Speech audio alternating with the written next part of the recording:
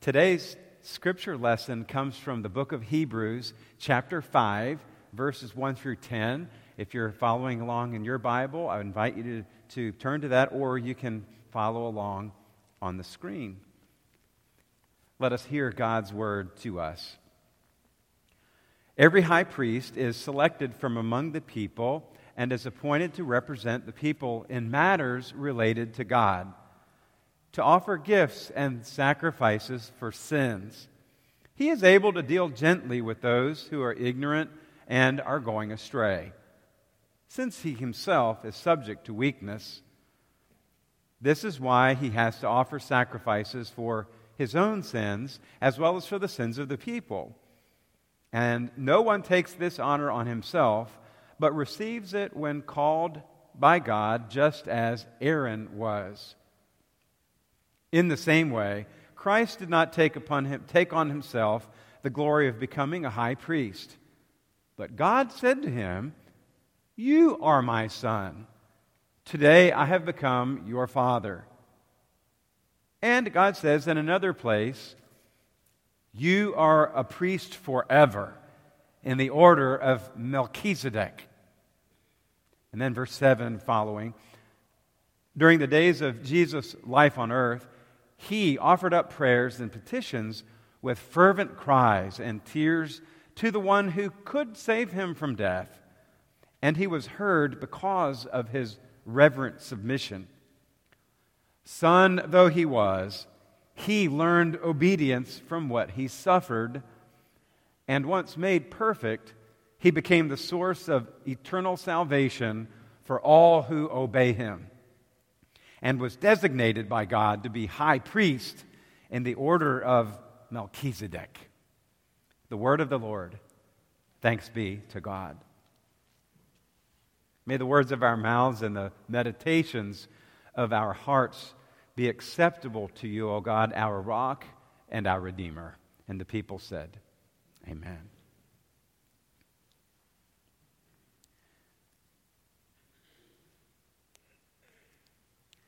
This fall, we are in a series on the book of Hebrews in the New Testament, and the series is called Who is Jesus? Who is Jesus, after all? We say we believe in Jesus, we love Jesus, we follow Jesus, we are his disciples. But if someone were to ask us, maybe they don't know Jesus, and they were to ask us, who is this Jesus? How would we respond? What would we say? I believe the book of Hebrews, the text that we're looking at, can help us to share some responses that are understandable and that really speak to who he was and is. One of the things that we're learning is when we learn about Jesus, we learn about who God is. Someone said, if you want to know God, just look at Jesus. So Jesus helps us to understand the character and nature of God. As we learn about Jesus, we're actually doing what theologians call understanding our Christology. We're learning about how Jesus interacts with us and how we interact with Jesus and how Jesus came and lived and died and was resurrected and poured out in the Holy Spirit, and all of these things at one time is Jesus. So you might say that this series is about our Christology, how we understand who Jesus is. Today we're going to continue looking at Jesus as our great high priest, this high priest who suffered on our behalf. We're going to see several functions of Jesus wrapped up in this understanding of him as great high priest who suffered on our behalf, did something that we could never do, took our place. The first part of Hebrews chapter 5 tells us every high priest is selected from among the people and is appointed to represent people in matters related to God, to offer gifts and sacrifices for sins. The first part of this passage is speaking to the human high priest, the Jewish high priest, who ministered among the people of Israel. Aaron was the first one, and you see right away that the high priest was the advocate of the people. The high priest is seen as a mediator or an advocate for the people. He is appointed to represent the people to God, and the high priest also represents God among the people. The high priest brings gifts to God on behalf of the people. The high priest brings sacrifices for their sins. Once a year, the high priest would enter the most holy place in the tabernacle, the portable place of worship, the tent, if you will, that tent of meeting that the people of Israel carried throughout the wilderness with them. And whenever they set up for worship, the high priest would have those responsibilities. And this carries on into the temple worship. He represented the people. He came in on the Day of Atonement once per year to make intercession on behalf of God's people who are ignorant and going astray. What is an advocate? How many of you have served in the clinic here at HRBC? Raise your hand. Raise your hand. A number of you have served over the years. Some of you have served as advocates. Raise your hand if you've been an advocate. Many of you have been advocates. If you're new to HRBC, the clinic is a ministry that occurs every September here. And over the last couple of years, we have branched out and we have taken the clinic down to the Oregon Hill Baptist Center to minister unto the homeless population of Richmond. In years past, the homeless community was brought here by bus, and we served graciously, but our leadership, Matthew and our leadership, felt that, we need to go to them. So we have taken the clinic to the Oregon Hill Baptist Center, and that happened this past Saturday. If you have served as an advocate is there ready to serve our guest here at the clinic. There's a sheet of paper that has all of the different services that the clinic provides. There's health care, blood pressure screenings, diabetes checks, flu shots, vision screening. There are housewares where people can get home goods to take with them. There are massages, massages. There are fingernail painting. There are family photos that are taken that are made of portraits. And I could go on and on. The version at Oregon Hill is a little bit more scaled down. We can't offer all of that on a weekday and a half a day, but many of these services are offered. And an advocate will wait on the guest to come in and will sit down with them and get to know them. And we'll ask them some questions about what their needs are. And we'll look at the sheet and start to match that person up or that family up with what their needs are.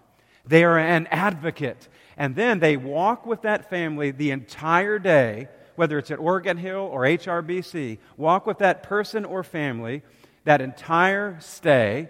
Sometimes you may only have one family the entire day as an advocate. Others, if it's a smaller group and so forth, you might have several people that you can work with.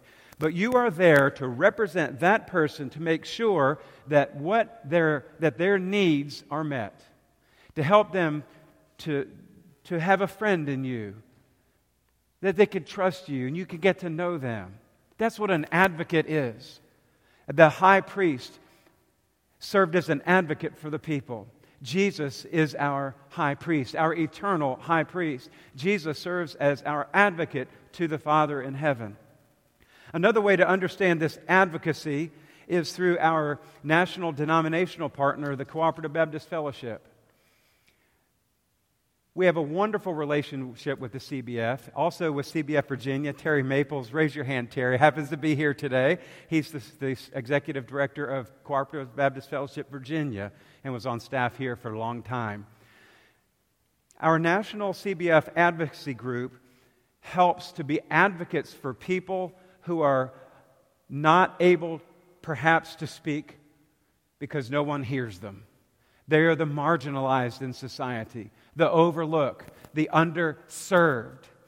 And from CBF's website, advocacy is rooted in the same spirit and call that motivates our mission endeavors to demonstrate the love of Christ by loving our most neglected and marginalized neighbors. As Christians dedicated to this kind of service, we often encounter situations and issues in need of a strong voice. Such encounters create passionate advocacies in our churches and among those serving across the globe. CBF actually has people on staff dedicated, field personnel dedicated to being advocates and to helping churches and individual Christians understand what advocacy is. It is about encouraging, equipping, and promoting the voice of advocates in our midst as others encounter need. In so doing, CBF says we strive to exercise responsible Christian citizenship by modeling a more effective, positive, and inclusive public witness for the church. There are three basic ones that you would read about if you went to the website. One is advocacy for those who are victims of human trafficking, to help churches be a voice for those who are caught up in human trafficking. CBF also has advocacy for people who are victims of title lending and paycheck lending, payday lending, to help us in our community stand up for that injustice. And we also have advocacy for immigration, migrants, refugees, and asylum seekers. And over the last 5 weeks, we've had Greg and Sue Smith here teaching us every Wednesday night how we might develop a better, more effective Christian response to immigration because the system is so broken. We have learned how we as biblical Christians should respond and be advocates for these, among the least of these, God's children. Another way to understand advocacy is that of the Holy Spirit. Jesus uses the word parakletos, which describes the Holy Spirit, who is our advocate. In John 14:16, Jesus says, "And I will ask the Father, and He will give you another advocate to help you and to be with you forever."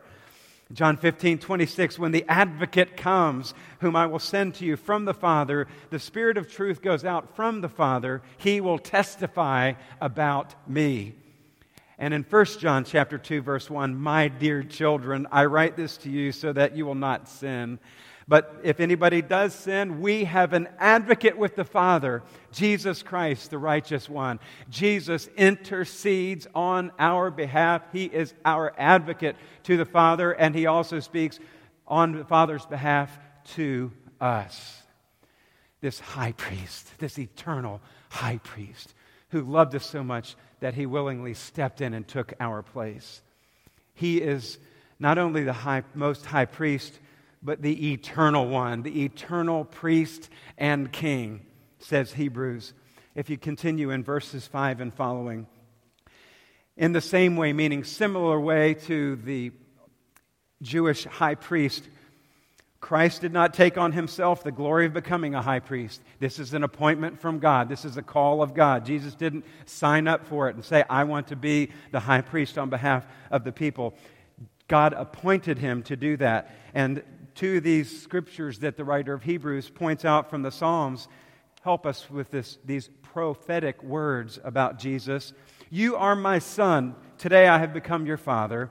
And he says in another place, "You are a priest forever in the order of Melchizedek," our eternal priest and king.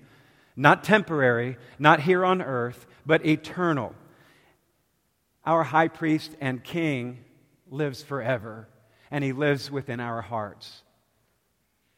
It's amazing to think that Jesus is all of this. He's the Son of the living God. He's the most high priest. He's our suffering servant, the King of kings, the Prince of peace. He is all of these at once for every single one of us. He loves each of us as if there were no other and loves each of us all the same. But you might say, "Pastor Bob, I've read my Bible about this Melchizedek character, and we really don't talk about that too much in church. Who is he? What does that mean?" Maybe these words from one of the commentators would help. The story of Melchizedek is told only once in the Bible, in the book of Genesis. There, Abram, later Abraham, wins a great military victory, and after returning from battle is greeted by King Melchizedek of Salem. You might look at the word Salem and help that's Jerusalem, because Salem, meaning peace, is in the last part of Jerusalem, Shalem, Shalom. So he's greeted by King Melchizedek, who is not only a king but a priest. He's both a king and a priest of God Most High, Genesis 14:18. Melchizedek brings bread and wine to Abram and says, "Blessed be Abram by God Most High, maker of heaven and earth, and blessed be God Most High, who has delivered your enemies into your hand." Then Abram gives Melchizedek 1/10 of everything that he has gained in battle, a tithe of his goods. So you can see the bread and the wine, and you can see God's provision, and you can see this covenantal interaction, and you can see this tithe that Abram gives to Melchizedek. The writer says, our Christian ears are bound to perk up when we hear this story because it sounds oddly familiar. We think of Jesus Christ as a king and a priest. We partake of bread and juice in the Lord's Supper, and we know that we're supposed to give a tithe of our resources in support of God's work in the world. Strange how much New Testament theology is packed into these Old Testament verses, and that Melchizedek points us to Jesus, our eternal priest and king. The readers of Hebrews knew this story better than we, which is why they'd be impressed by the description of Jesus as a priest forever according to the order of Melchizedek. They would also know enough Hebrew language to pull apart his name, Melchizedek, Melech, meaning king, Tzedakah, righteousness, meaning king of righteousness. Can you say Melech? Can you say Tzedakah? Melchizedek, king of righteousness. And then he's also the king of Salem, king of peace. And we understand Jesus as our eternal king and our Prince of Peace.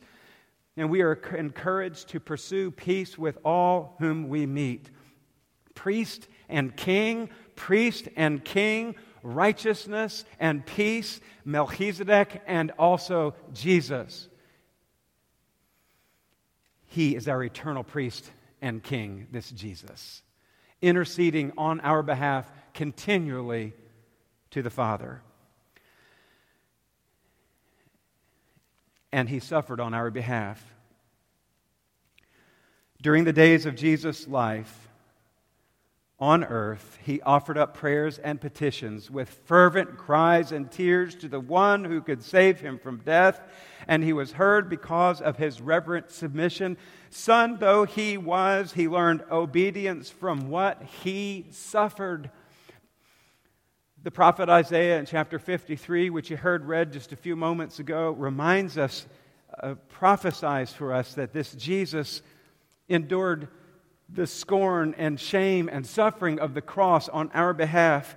A few of those verses. Surely he took up our infirmities and carried our sorrows. Yet we considered him stricken by God, smitten by him, and afflicted. But he was pierced for our transgressions. He was crushed for our iniquities. The punishment that brought us peace was upon him. And by his wounds we are healed. Another translation, by his stripes we are healed. We all like sheep have gone astray. Each of us has turned to his own way, and the Lord has laid on him the iniquity of us all. He was obedient to death, even death on a cross, as Paul writes in Philippians chapter 2. Jesus cried loud tears on our behalf. If you listen back to that text, fervent cries and tears to the one who could save him.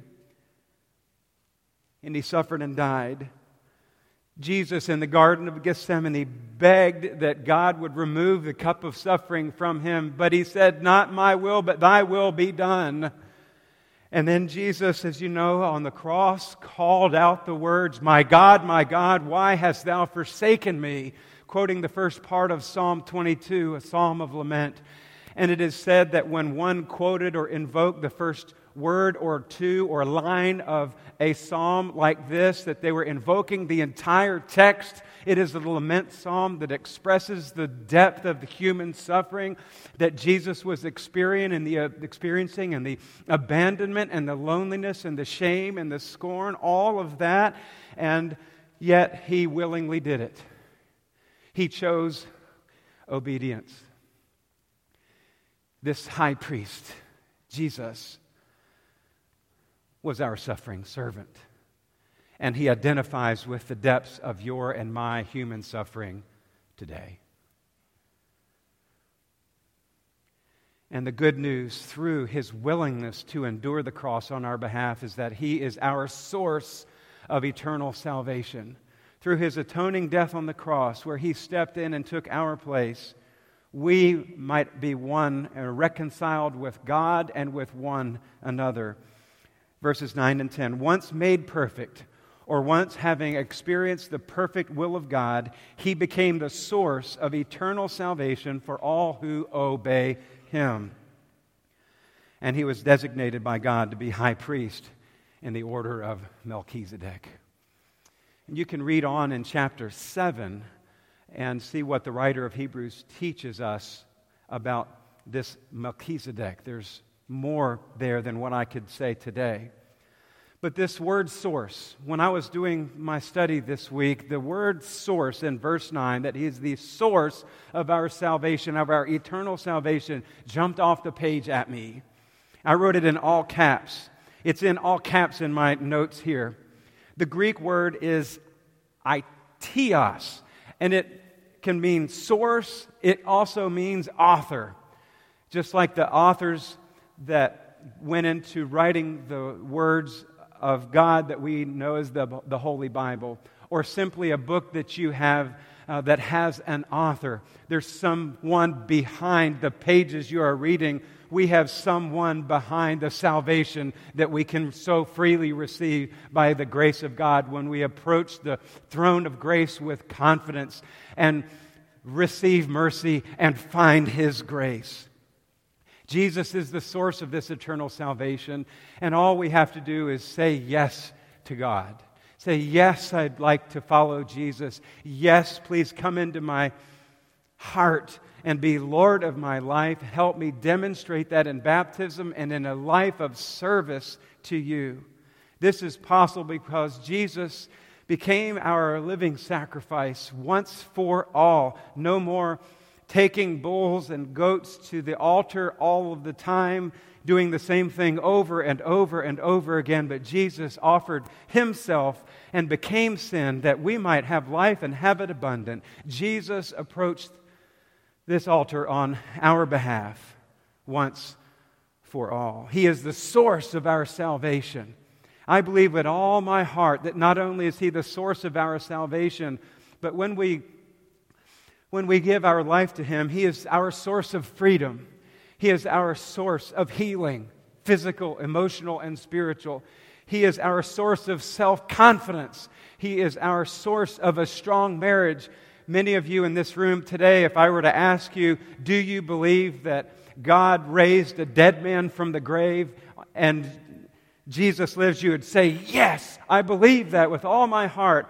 Well, if we believe that God could raise a dead man from the grave, can we not believe that that same God, who is the source of our salvation, our eternal life, could raise a dead marriage, could help resurrect a marriage that's in shambles, a marriage where the couple doesn't know if they can continue to make it? We believe that if we would do our part and trust God to do His, that maybe that our marriages could have the strength that they need and can survive. That God and His Son Jesus are our source of freedom from addiction, that through the power of the Holy Spirit, one moment, 1 hour, 1 day at a time, that we might overcome the addictions that we experience. He is our source of wisdom, our source of grace, our source of mercy, our source of forgiveness, our source of financial stability. Not that we're going to get a Mercedes from heaven. Don't get me wrong, that's prosperity theology. But when we come to God and just offer ourselves to Him and say, Lord, I want to be faithful with what I have. Help me in this troubled time. That God will be faithful, because when we are faithful with little, God will be faithful with much. He is the source of our healthy relationships, the source of our power, the source of the authority that we've been given in life when we lead and have responsibilities. He is the eternal King of righteousness, the source of our eternal peace, the source of our hope, our love, and our joy. And God's people said, Amen. Let us pray.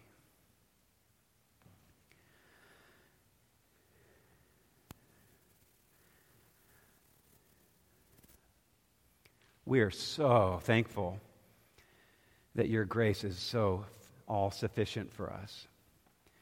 We're so thankful that you, God, are good. And we are so thankful that you would see to it to come to earth in the form of a human being, Jesus, to enter into the depths of suffering, the dark places of humanity, and that you would be our advocate. Lord, help us just to take your hand as an advocate takes the hand of a family in our clinic. And Lord, walk with us and help us to give our needs to you, knowing that we may not have all of the answers to the prayers that we want, but Lord, that you are with us and that you know what is best for us, that you know what is good. Maybe there are people who are navigating this difficult life on their own. And maybe they've just thought about giving up on Jesus, and they've come to church one more time to figure it out, to hear a word of hope. Or maybe there are others who don't know this Jesus, and today would be the day that they say, I don't understand it all, but I'm willing to give it a try. Lord, bless this time of response as we sing. In the name of Christ we pray. Amen.